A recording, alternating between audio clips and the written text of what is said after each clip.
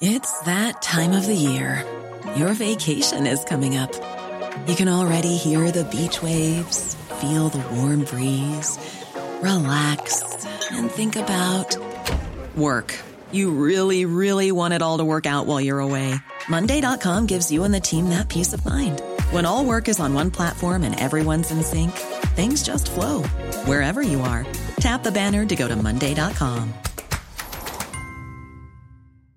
Planning for your next trip? Elevate your travel style with Quince. Quince has all the jet-setting essentials you'll want for your next getaway, like European linen, premium luggage options, buttery soft Italian leather bags, and so much more. And it's all priced at 50 to 80% less than similar brands. Plus, Quince only works with factories that use safe and ethical manufacturing practices. Pack your bags with high-quality essentials you'll be wearing for vacations to come with Quince. Go to quince.com/trip for free shipping and 365-day returns.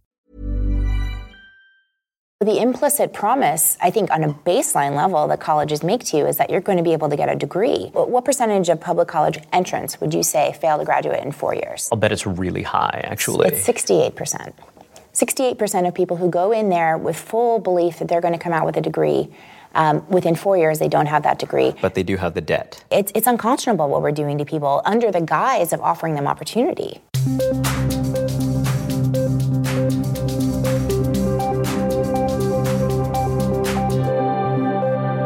Hi, I'm Raihan Salam, and this is the Vice Podcast Show.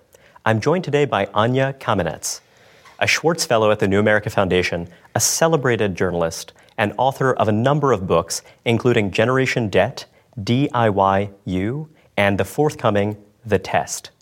Anya, thanks very much for joining me. Thank you so much for having me on. It's been a very long time, I'd say many decades, during which Americans have thought of college as a ticket to a solid, stable, middle-class life. The idea was that, if you pay attention in school, if you kind of dot your I's, cross your T's, and you just get that degree, then everything else will follow, and your wages are going to increase, and all will be well. But it seems that there are a lot of Americans who are thinking, this is a raw deal. This isn't working as we had hoped, and a lot of people are questioning whether college is a god that failed. What do you make of this? Are people exaggerating? Is this crazy? Are they being silly?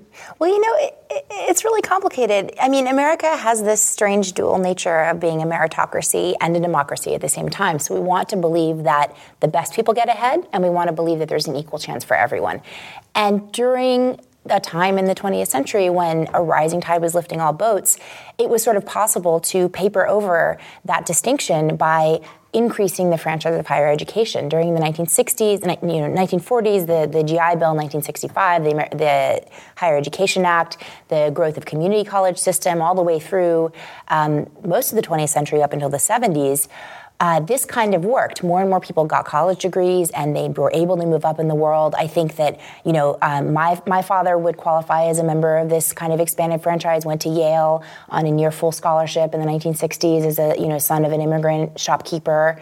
You might count yourself as a member of this expansion as well, but the trend has changed. And what happened is, America stopped being able to keep everybody happy because our economy had contracted.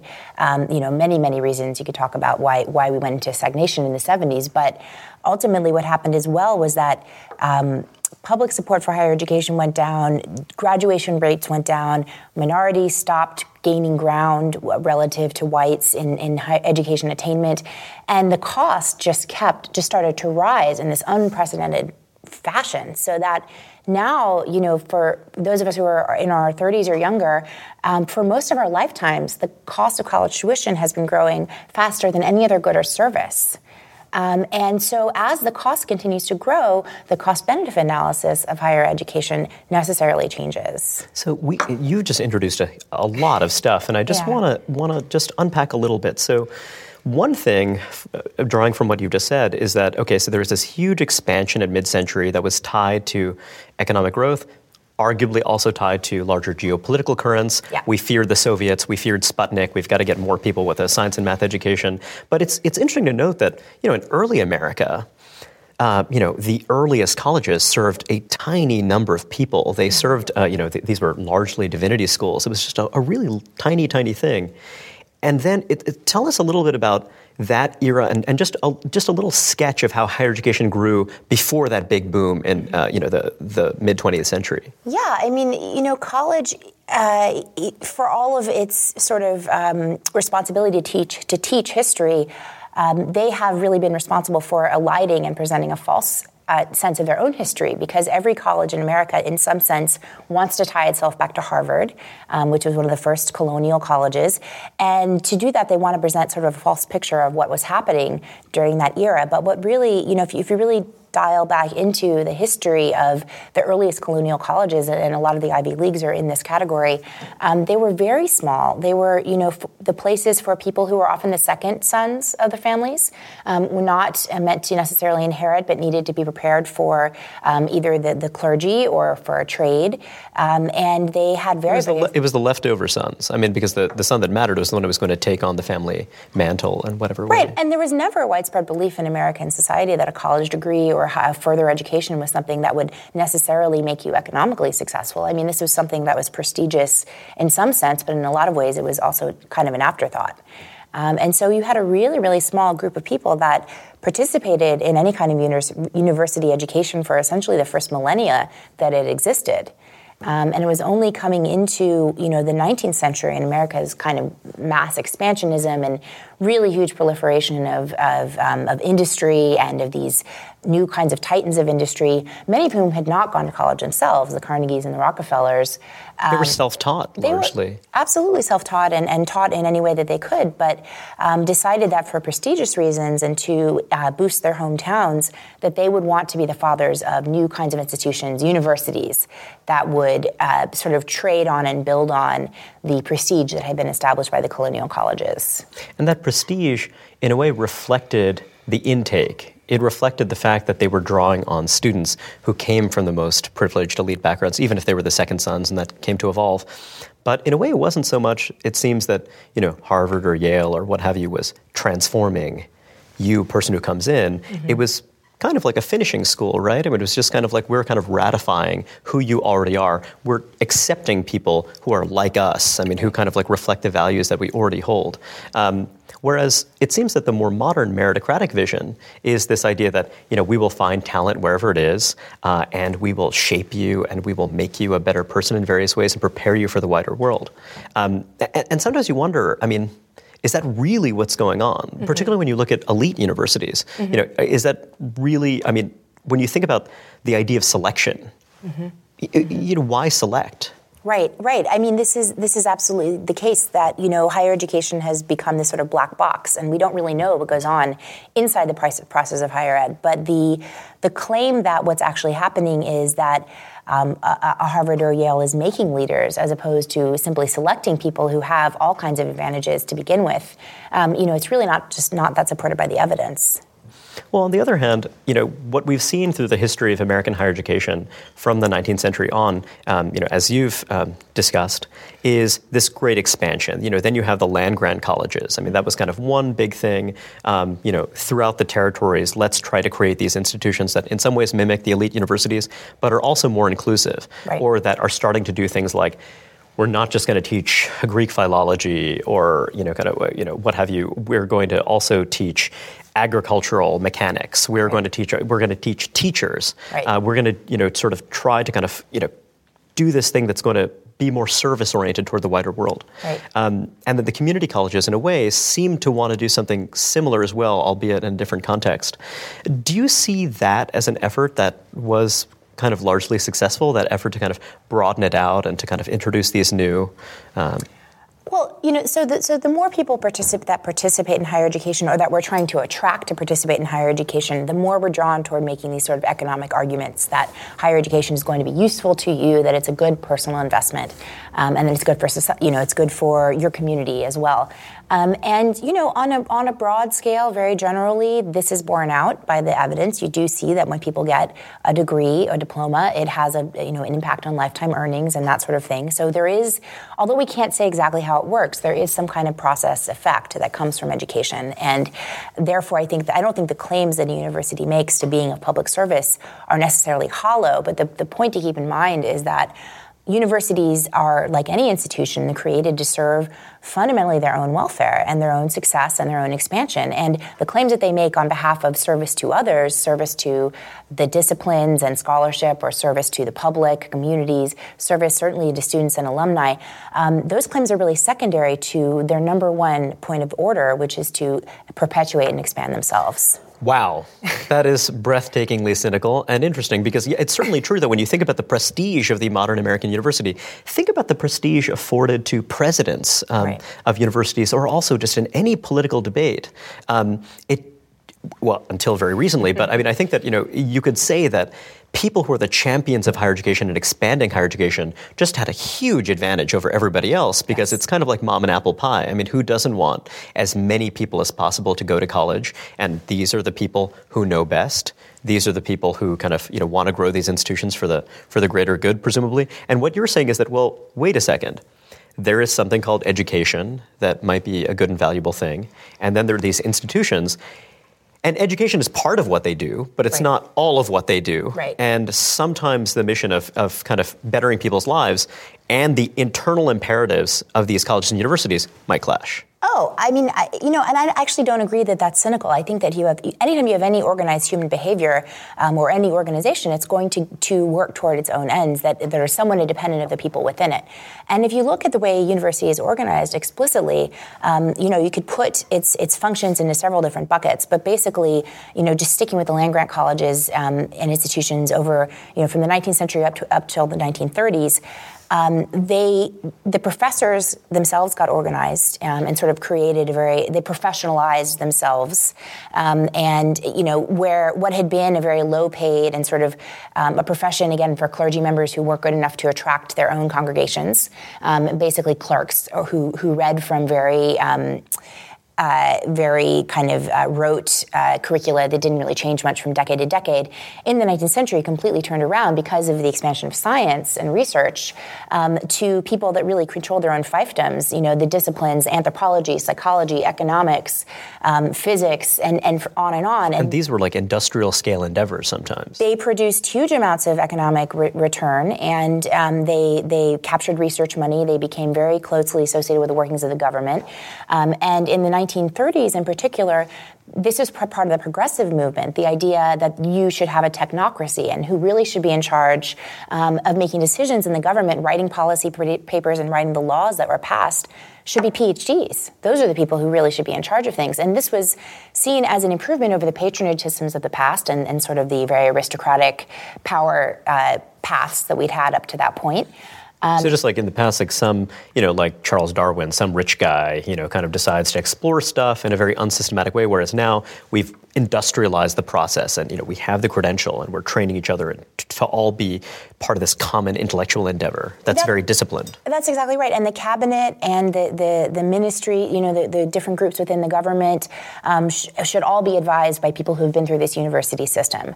And so what that actually ends up doing is that the experts are the people who come through the system, and they continue to contribute more and more power to the system that they came from.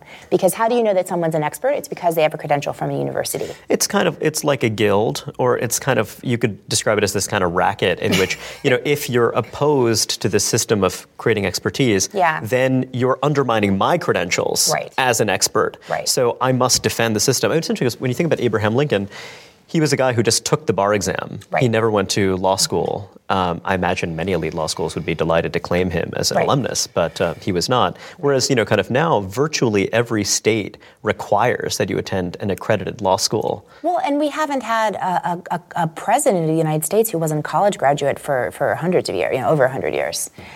Which is interesting because, in earlier, even in the 20s, 30s, 40s, it was really rare for an adult. We're talking about 5% male. of the population. Yeah, absolutely, and that's grown, which has expanded people's access to politics. But the point being that you have to come through this system, and I think actually one of the most illuminating points toward this that I have come across is in studying the sociology of higher education. Mitchell Stevens, who's a sociologist at Stanford and the head of higher research group there has pointed out that the literature on higher ed, universities as an institution, it is so thin compared to the literature on prisons, the literature on hospitals, the literature on any other institution in our society. There's this reluctance on the part of the sociologist to turn inward and look at the mother that feeds them, their own hand, the hand that keeps them. People who are brilliant and incisive critics of many other institutions, it seems rare that they turn to the institutions that produce them. There's this wonderful recent book called Academically Adrift that was trying to track, learning outcomes for students when they enter college and when they leave. And what's amazing about the book is that all the schools are anonymous. Right. I mean, no one wants to disclose the information. It was actually kind of amazing that they were able to kind of do the research in the first place, but that to me seemed really telling. Yeah, I mean, that was based on the Collegiate Learning Assessment, which again is a voluntary test that colleges give. Some colleges give to their students. They use the information internally. They do not share it. It's very interesting right now because the Obama administration is turning toward wanting to impose some kind of accountability metrics on higher education, not only in the for-profit sector, which has been politically more easy, but now he wants to turn it towards public institutions as well. And there is such a, people are so up in arms over this idea that colleges should be measured by any outcomes at all. But, the president of Harvard was, I believe, in the Times with an op-ed saying, college does all these things that are totally, beneficial in every single way to individuals, to society, and we never could put a metric on it, saying that, they don't want their graduates measured on their income, which is silly for Harvard, because I'm sure they do fine. But, my counter to that would just be to say, you can measure all of those outcomes. There's no reason not to. You can measure people's health. You can measure how they do in their professions. You can measure how much they volunteer and how long they stay married, and all of these things are possible. In fact, Harvard has done longitudinal studies of exactly this type. And so why are you so averse to measuring the very process of higher education in a way that is traceable back to individual institutions?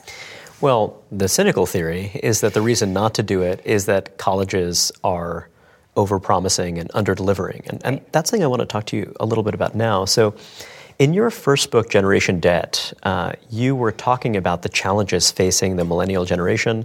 Mm-hmm. The broad premise was that whereas the baby boom generation had profited from, for example, a big expansion of the public sector, a big increase in investments in higher education and much else, your argument was that people who are younger, they were facing a very different, far more challenging landscape, which would make the upward mobility of their parents' generation a lot more challenging. So you published that book some years ago, long before we had the big recession and the stagnation that's followed. Mm-hmm. Do you feel as though your predictions were borne out? I mean, they weren't so much predictions as descriptions of economic trends that were very much in place at the time that I wrote it. And yet, the discourse at the time, back in 2006, Time magazine had on the cover, a picture of a man in his 20s sitting in a sandbox, and the title on there was, "Oh, they won't grow up." Why are the millennials so stuck in extended childhood?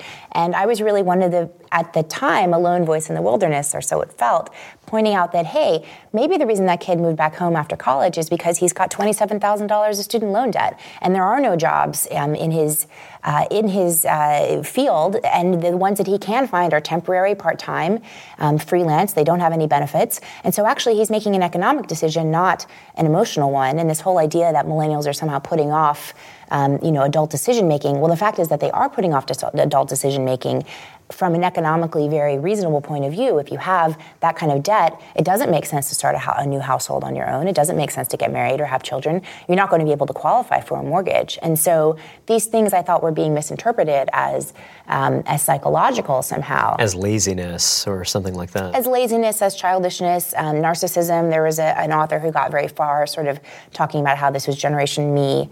And I was just saying, there's an Occam's razor explanation here, and that is that these kids have been facing, the Pell Grant no longer pays for a public education. People are having to borrow to get through school, and they're taking on a lot of credit card debt at the same time. And when they get out, the numbers right now are that about a half of recent college graduates are either unemployed or they're employed in a job that does not require a college degree. It's shocking.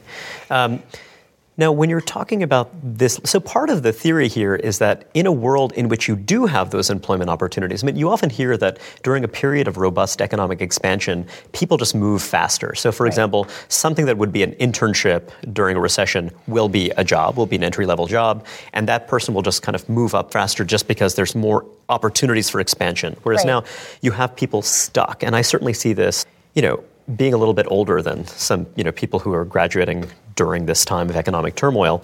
I just sometimes think to myself, gosh, this is a very conscientious, hardworking person who has been in the same job for 3 or 4 years that I would have thought of as very much an entry-level kind of thing. And that must actually have lots of cultural consequences too, right? I mean, I certainly see it that way. I think that, it's...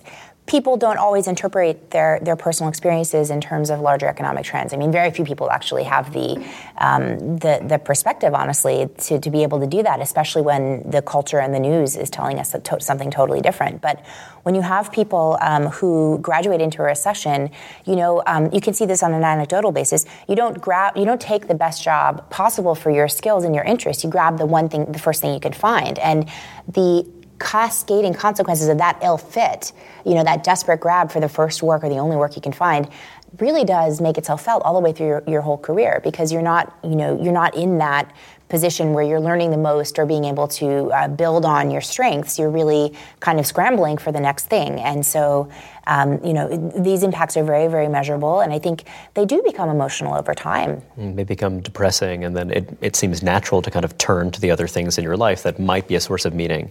Right. So, I mean, when you're talking about this huge share of college graduates who are either underemployed, that is to say working jobs that didn't require a college degree, or who are just simply not able to find work, is it fair to say that their colleges have failed them? Because another perspective is that, look, we did our best, we educated you the best we can, and we sure do think that the money that you spent here was absolutely worthwhile.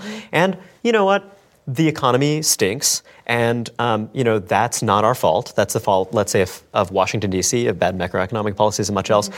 But, you can't really blame us, the colleges, for the fact that you're having a hard time. And we really wish you the best, and really we've put you in a much better position than you would have been in otherwise had you not gone. Does that, what do you think of that argument? I mean, I think the best way to answer that question is in reference to the college, the people that don't graduate from college. What percentage of public college graduates public college entrants would you say fail to graduate in 4 years? I'll bet it's really high, actually. It's 68%. 68% of people who go in there with full belief that they're going to come out with a degree, within 4 years they don't have that degree. 56% have graduated within 6 years. So that's another 50% in terms of tuition and everything else. In the Cal State system, the biggest system in the country, it's 84% who fail to graduate in 4 years. And so the implicit promise, I think, on a baseline level that colleges make to you is that you're going to be able to get a degree. And most people don't. So where does that leave all of the promises and all of the rosiness that they? So what you're telling us people? Is that there are people who are coming into these systems believing that they're going to finish a degree. They work at it for 5-6 years, and then even after 6 years, there are many who aren't finishing, and they don't have the degree, but they do have the debt. They are massively, robustly the majority. There are 37 million Americans in this country. There are 37 million Americans with some college and no degree. That's almost equal to the number of people who have bachelor's degrees, and that's across all age groups. And that of that 37 million, there's some who presumably have paid off their debt or what have you, but there's a decent number who are still burdened by it. Yeah, well, I mean, one of them is Mark Zuckerberg, right? But most of them have student loan debt that is either in deferment or else it's in default. And that's frankly not doing all that much for them in terms of increasing their earning potential or whatever else. Absolutely not. I mean, the sheepskin effect is very real. If you go to school for 3 years and leave with no diploma, you're worse off than someone who earned an associate's degree in 2 years. So one issue here, though, is that when I'm, from the perspective of a higher education institution, if I'm telling you you are going to finish, and let's say you're a low-income student who comes attached with federal aid and much else, do I have to give that money back when the person doesn't graduate? Because that would kind of make sense. If the person doesn't actually graduate, presumably I'm getting this aid from the public sector because the idea is that this student who will benefit will earn a higher income, and thus pay more in taxes or whatever else. Well, it'll be an investment in our future. If that person doesn't wind up graduating, well, that deal hasn't been fully fulfilled yet. So the college has to give the money back, right? Right. That would be great if it were a standard consumer deal, satisfaction on your money back. But it just doesn't work that way. Colleges and universities don't have any guarantees for the tuition dollars that they take from people. So they keep the money Absolutely. from the people who don't ever graduate. Absolutely, they keep your money. And they probably keep the money from people who really had no realistic prospect of graduating without more support. That is a really important point. There was a test imposed on the for-profit sector called ability to benefit, because the for-profit college sector had been notorious for, in the 70s and 80s, recruiting people right out of homeless shelters and out of welfare centers and signing them up, getting their Pell Grants, and then saying, see you later. So ability to benefit is basically at the level of a GED test. But the problem and the discrepancy that we have right now is that a majority of public school, high school graduates in this country need remedial classes when they get to college. Here in New York City, they started tracking this in 2010, and they discovered 4 out of 5 public high school graduates need remedial classes when they get to community college. 4 out of 5.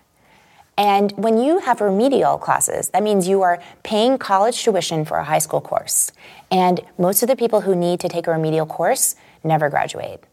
I'm talking about the vast majority. 85% of people who need a remedial course don't graduate. When college courses are also structured so differently, they don't necessarily provide you with the same discipline and structure that one might need at that age in order to master certain You're not with the same skills. people every day. You're not there every day. If you're a commuter, you're probably coming into campus 3 or 4 times a week. You're not necessarily forming strong relationships with people. And all of these are, some community colleges are creating programs and that sort of mimic high school much more closely, because they've seen that if you're accountable to a group of 20 or 25 people, if you have an advisor that you're meeting with once a week, if you have a teacher that you really get to know for several hours a day, if your teacher is actually trained in teaching remedial algebra, which most college and it's not instructors... someone who is resentful at having to do this at all because they don't think freshman comp that or remedial, because this is something that PhD students do not get, much training or at all in classroom management or basic techniques. The high school teacher that person had the year before, even in the worst urban system, had way more training on education and teaching than the college instructor that they're likely to see the next year. It's amazing. So one concern is that, well, if you're giving them this kind of intensive instruction, that's presumably going to be pretty expensive. On the other hand, if they don't get it and they just flunk out, then there's nothing more expensive than flunking than churning people through the way that we're doing it right now. In fact, there was a program I wrote about in the Village Voice last year that CUNY has introduced, and with this kind of intensive extra resources. The fact is that it's so much better at graduating people, it doubles the graduation rate. And so even though it's much more expensive per student, it's 10% less expensive per graduate. That's fascinating. So what you're telling me is that if your actual goal is to get people who have a degree, then it's actually cheap to do this, to kind of to actually kind of devote these resources. Mm-hmm. If your goal is to just have a huge number of people churning through the system, many of whom will never finish, then don't provide people with the support and resources they need. Well, and I want us to look at it from a moral standpoint as well, because if the message that we're sending people is a false promise of a degree, you churn someone through this vast impersonal, overloaded bureaucracy of a community college system, they're shut out of the classes that they need, they can barely get in touch with anyone except the bursar's office when their tuition check is late, then they conclude that it's their fault, that they just weren't cut out for college, never mind that they had to work 35 hours a week at Taco Bell and their car broke down when they tried to get to school. It's their fault. They're the ones who failed. And the college bears zero responsibility for that. Compare that to a perspective where a college says, you and I are in this together, our concern is your success, you are important, you have the ability to learn, and you have the ability to take control of your life. I think that it's unconscionable what we're doing to people under the guise of offering them opportunity.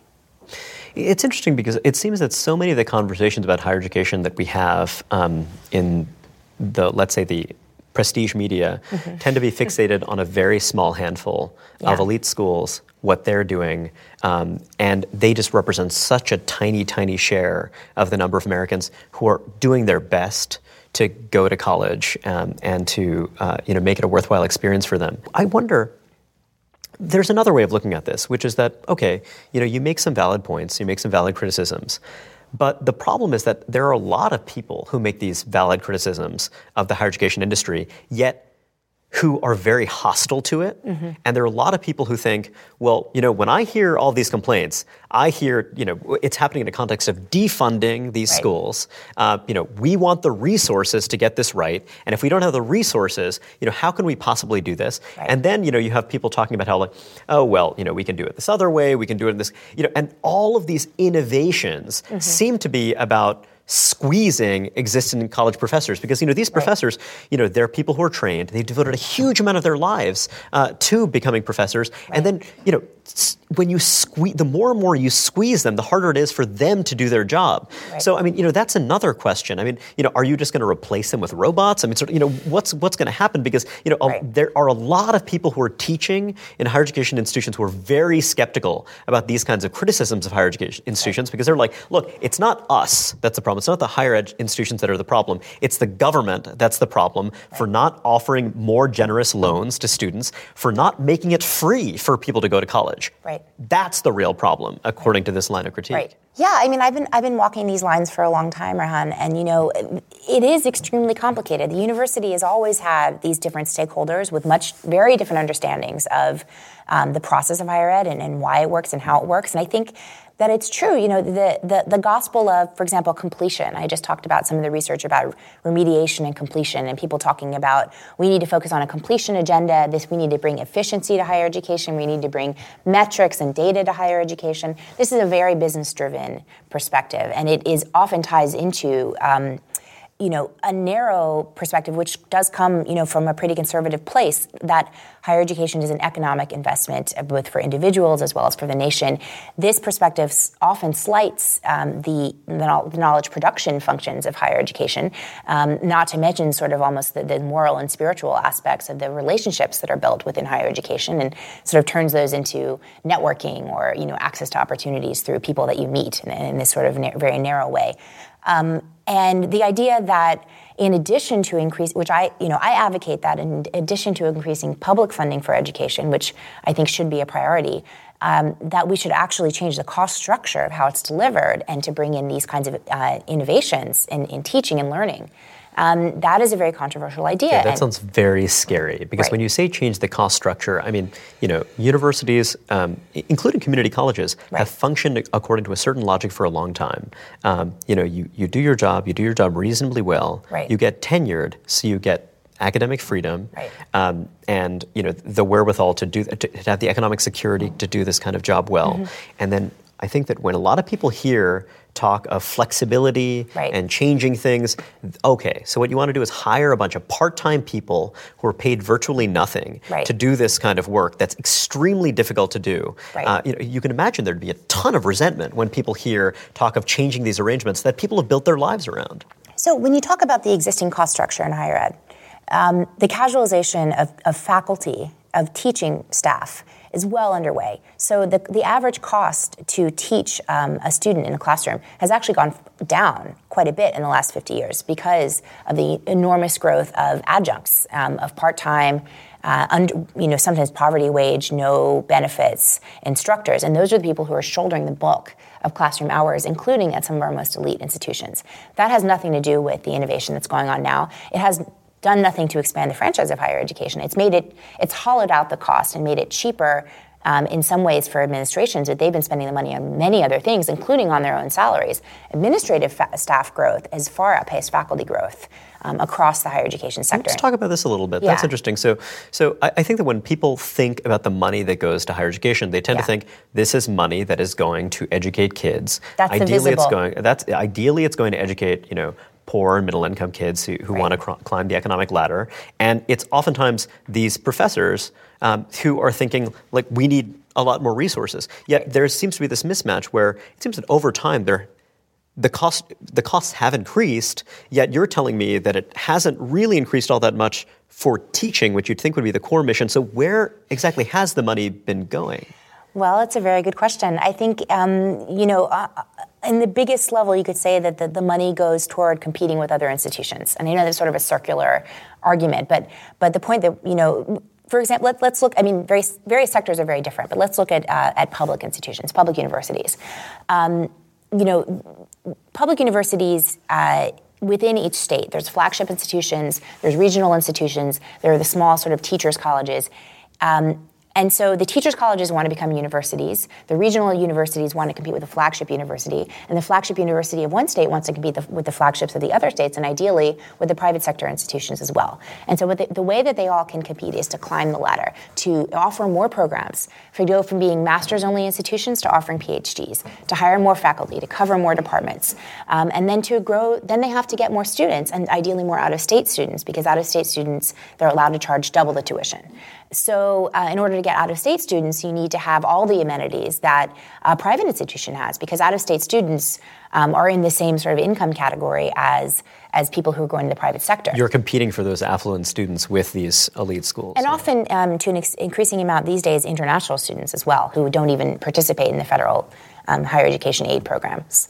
So you need to basically hire marquee professors. And then in order to do all of this, what do you need? You need compliance specialists. You need enrollment management specialists. There are PhD programs in this country in enrollment management, which is the art of taking a bunch of applications and reaping the class that gets you the highest U.S. News and World Report rankings and the highest tuition revenue. Wow. So reading the numbers, doing the statistics, figuring out how to balance those two. When to give merit aid, most of the money, scholarship money, goes more toward merit and to middle-class students than it does to poor students, because it's used as discount money that you flash in front of a prestigious student to get them to come to your institution rather than someone else. So if I may, you're talking land-grant schools that were established, on the frontier so we could find people who could help increase agricultural yields or be school teachers. These have now become institutions that are trying to attract the most affluent students possible. The strongest students, not necessarily the students who would benefit the most from access to this kind of education, so that they can be more attractive to other affluent students that they can then attract. Well, and then you have to look at the growth in the development office, because in order to do this, it requires raising a lot of funds. In order to, so you have to do a lot of alumni relationship stuff, and you have to hire presidents who are really good fundraisers. That's the major activity of most presidents today, just as it is a major activity of most lawmakers, getting on the phone, soliciting donations, right?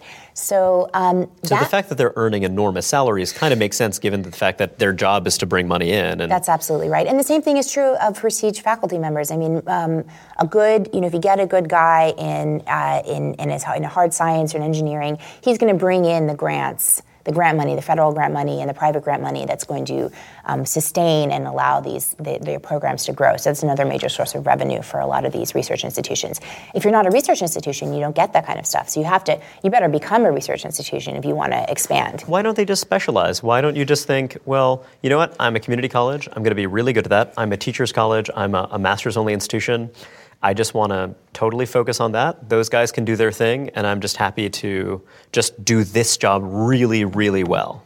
Well, I think the incentives just aren't there for that kind of differentiation. First of all, every institution in the higher education sector wants to be Harvard. There's only one prestige ladder. You don't get recognition for being, people say I'm the Harvard of this, I'm the Harvard of that, but you don't get recognition for being Foothill Community College in Silicon Valley, which does some of the most innovative programs anywhere in the country. That's just not a household name. So you're not being rewarded for having, being a school that takes in a lot of low-income students and graduates them within 4 to 6 years. Right, you don't get a ton of credit for We don't really publish those numbers. We don't really pay a lot of attention to them. I mean, the U.S. News and World Report rankings are based on, and in DIYU, I interviewed the guy that puts them together and introduced those rankings, and they're based on very easy to get metrics like class size and oftentimes the pay of faculty members. And they're not based on, graduation rates as reported, but certainly not, percentages or the amount that people actually learn.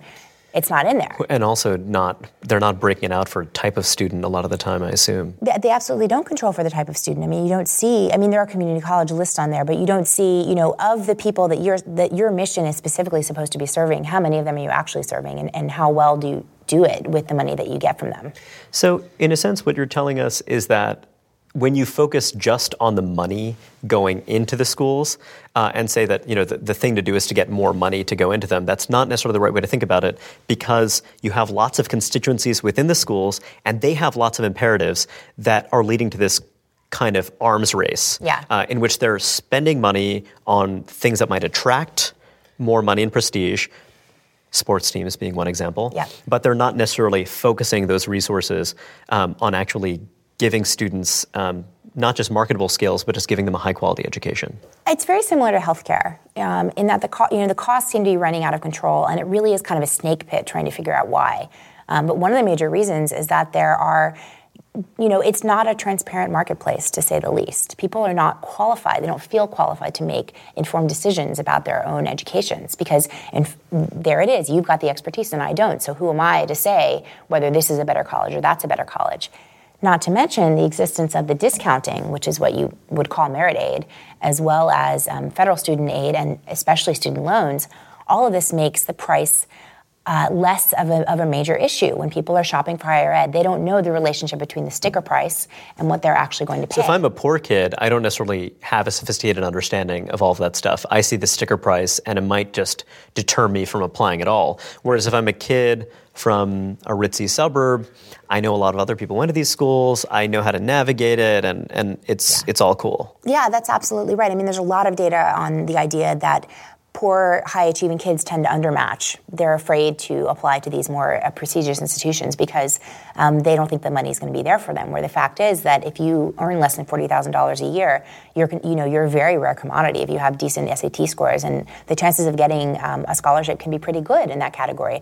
Colleges do a terrible job recruiting poor and middle-class kids and making this clear to them because, in the final analysis, even the ones that have the resources don't really want to invest them in, helping a struggling student succeed, one who doesn't have family support and other kinds of support. As much as that's nominally their mission, you can count the number of schools that do a good job with that on one hand. I think Amherst and Princeton are two that are well known for that. But in the prestigious category, mostly these schools don't really do very much to do what you think they might want to do, which is discover diamonds in the rough. A few months ago, you released a report called $1 Trillion and Rising, which I thought was extraordinarily brilliant. Now, one thing about this report is just the number in the title. And can you explain where the number in the title comes from? Yeah, the student loan debt in this country, outstanding student loan debt, is over $1 trillion, which is more than credit card debt. It's fascinating. And the report itself, you're someone who's been critical of the existing higher education system, but here you kind of put your money where your mouth is, and you offered a broad rethinking of public higher education and how it ought to work. Tell us a little bit about the impetus for the project and also about some of the ideas for how we might change the system to make it work better for students. So Third Way, which is a centrist think tank, really came to me and they said, you have all these interesting ideas about higher education. How would you like to, given a green field, a clean sheet of paper, just write what you think, how you think it should work?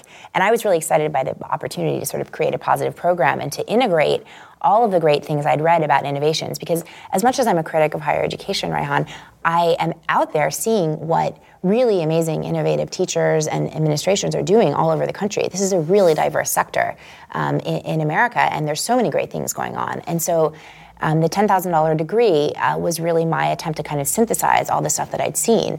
And that is the idea of, you would spend no more than $10,000 to give a 4-year degree. My idea was that $10,000 would be the cost of delivery, not the sticker price. That's amazing. So actually, you can imagine a scenario, given the subsidies we already have, you can imagine it being a free education, but the key thing that you do is try to change the cost structure. That's what I was really focusing on. Yeah, exactly.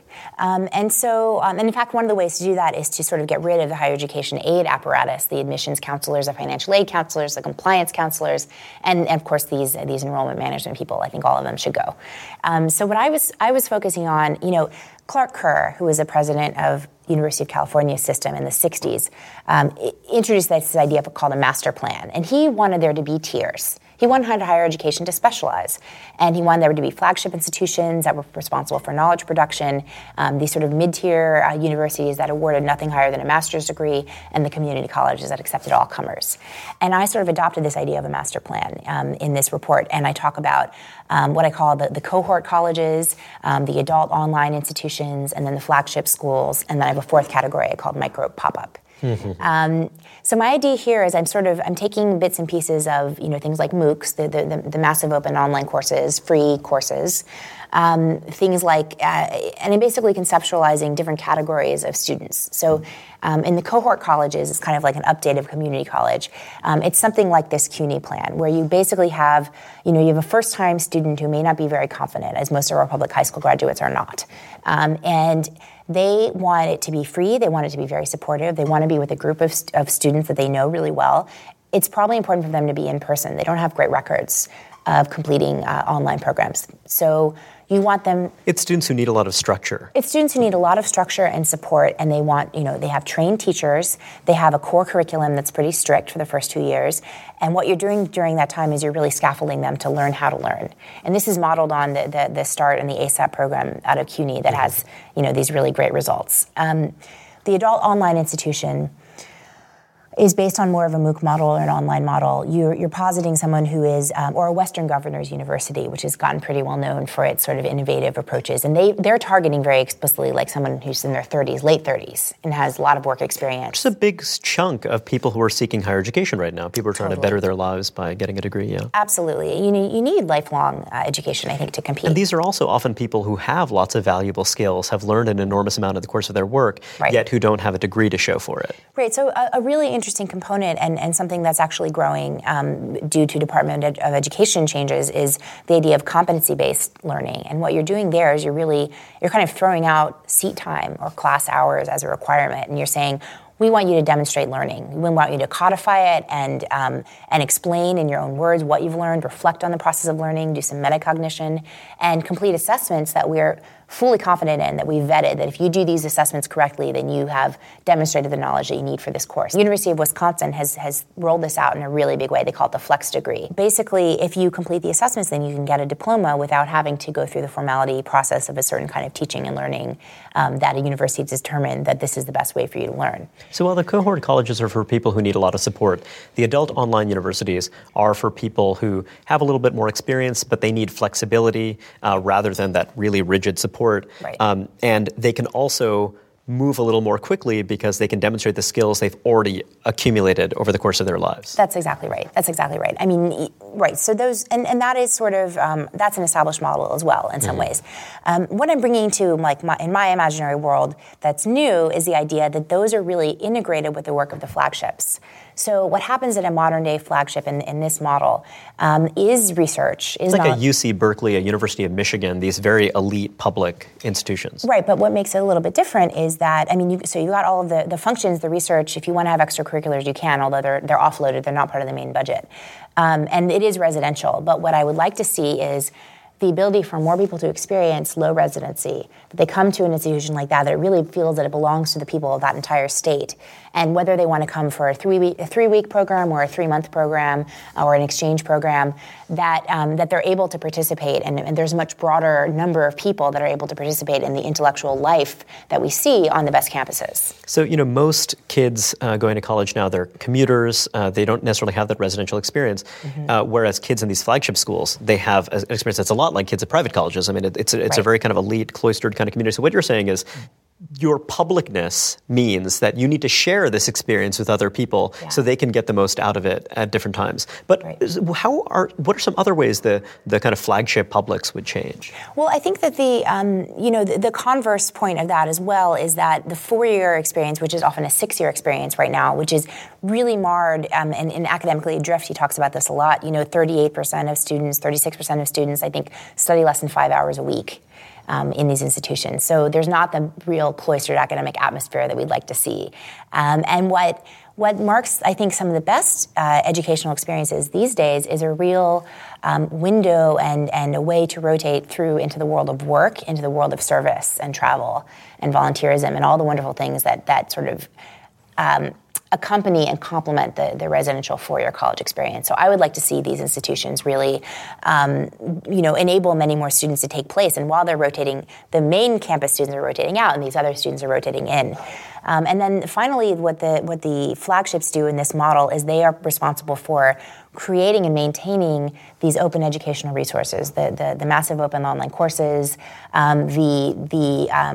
the adaptive learning software systems, and actually conducting research on teaching and learning to continue to develop their effectiveness and to make these resources more and more and more useful for students at all levels, not only at their institutions in their states, but across the sectors and indeed around the world. So if I'm a tenured professor at a flagship state university, part of my job will be I need to think about how to improve the kind of quality of instruction for students throughout the system. Right. And we're going to devote a lot more resources to this because we're the place that has the most resources. Right. So instead of the schools that attract the lion's share of the resources being places that are doing the most to compete with other elite schools around the country, what they're really trying to do is we deserve these resources because we're going to use them to better education for everyone, including those who don't get to be here year-round. I think that we really see that motivation and that impetus amongst some of the best faculty members and best researchers of these generations. I mean,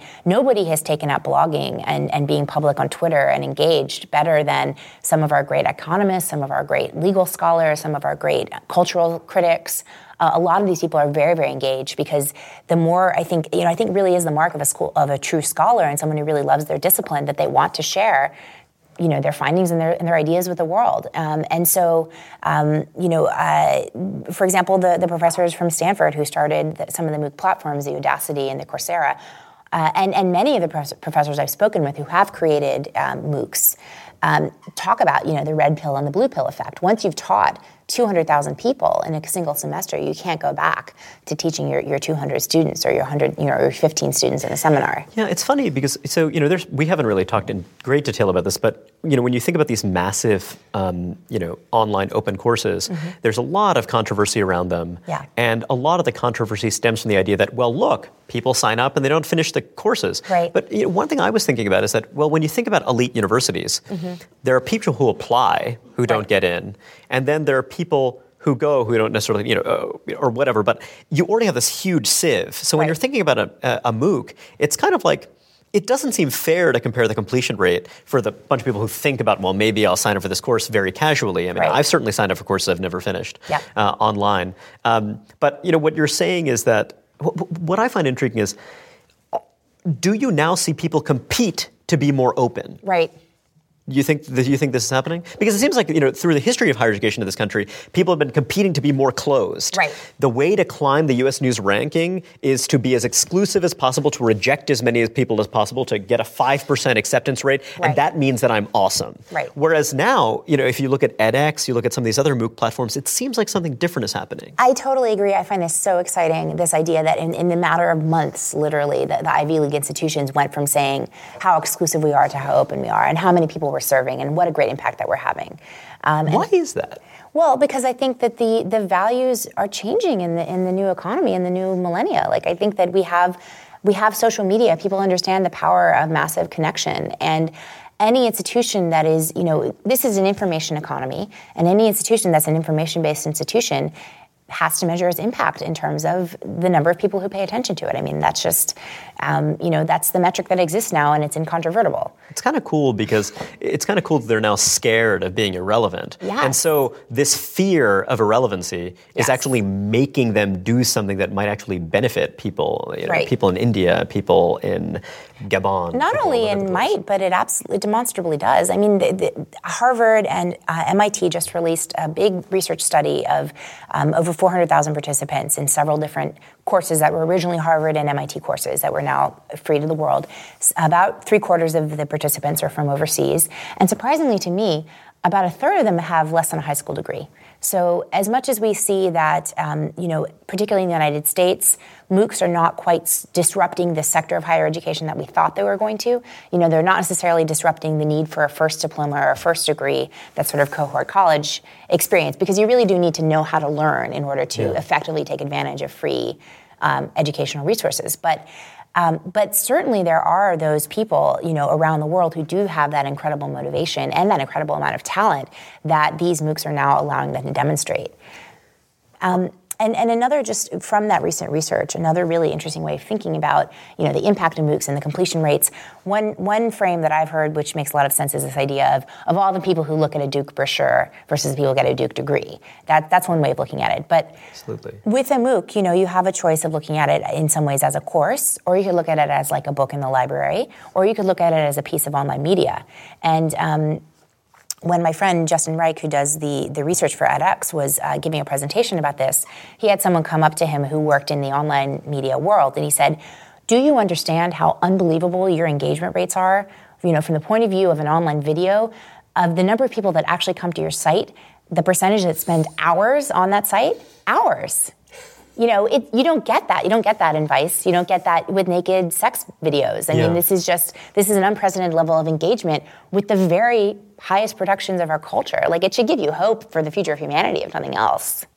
So you're now working on a book that is related to some of your earlier concerns, but in a somewhat different direction. Mm-hmm. You're working on a book called The Test, and my understanding is that it is about standardized testing and how it's been used in America. What led you to want to write about this? Well, a couple of things.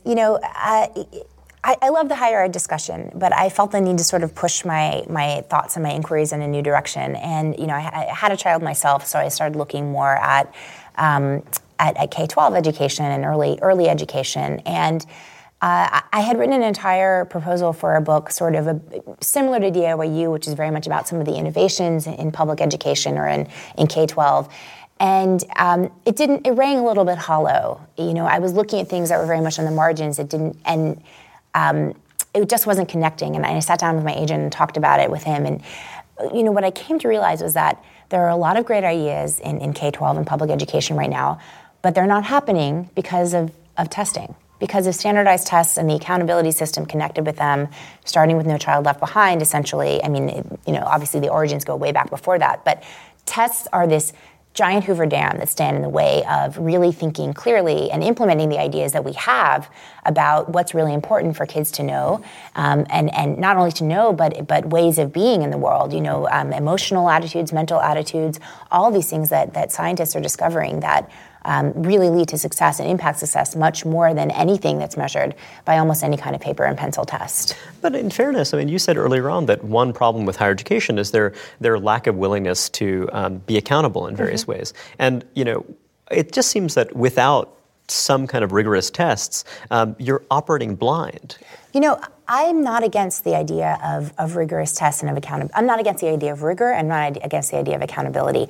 I argue, and I think I demonstrate in the book, that the tests that we have don't provide rigor and they don't provide accountability. They're so easily manipulable that they actually end up being completely meaningless. So because of test prep and I'm not even talking about, something as simple as the CUT score. So, you might think that the psychometricians that design tests and sell them to states are the ones that determine where the pass rate should be.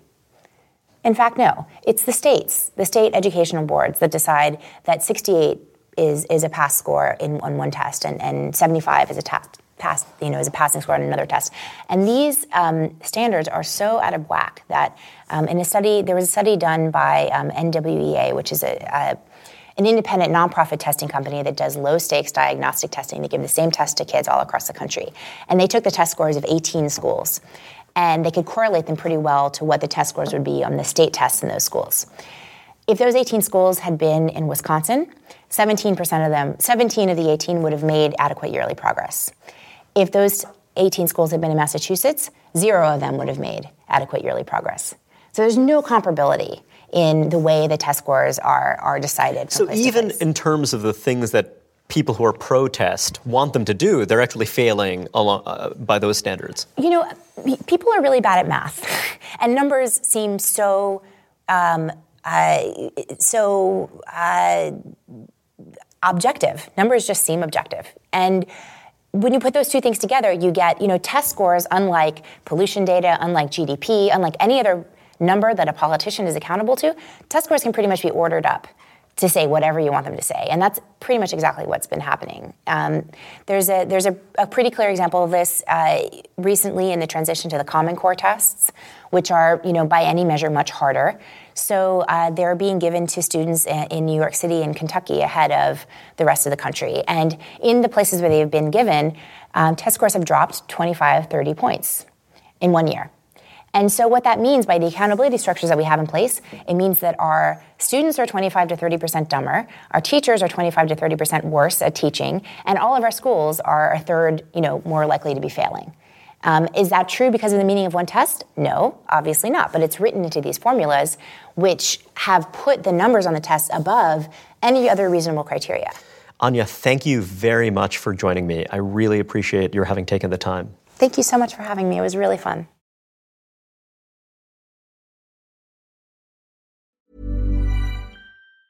Hey, it's Danny Pellegrino from Everything Iconic.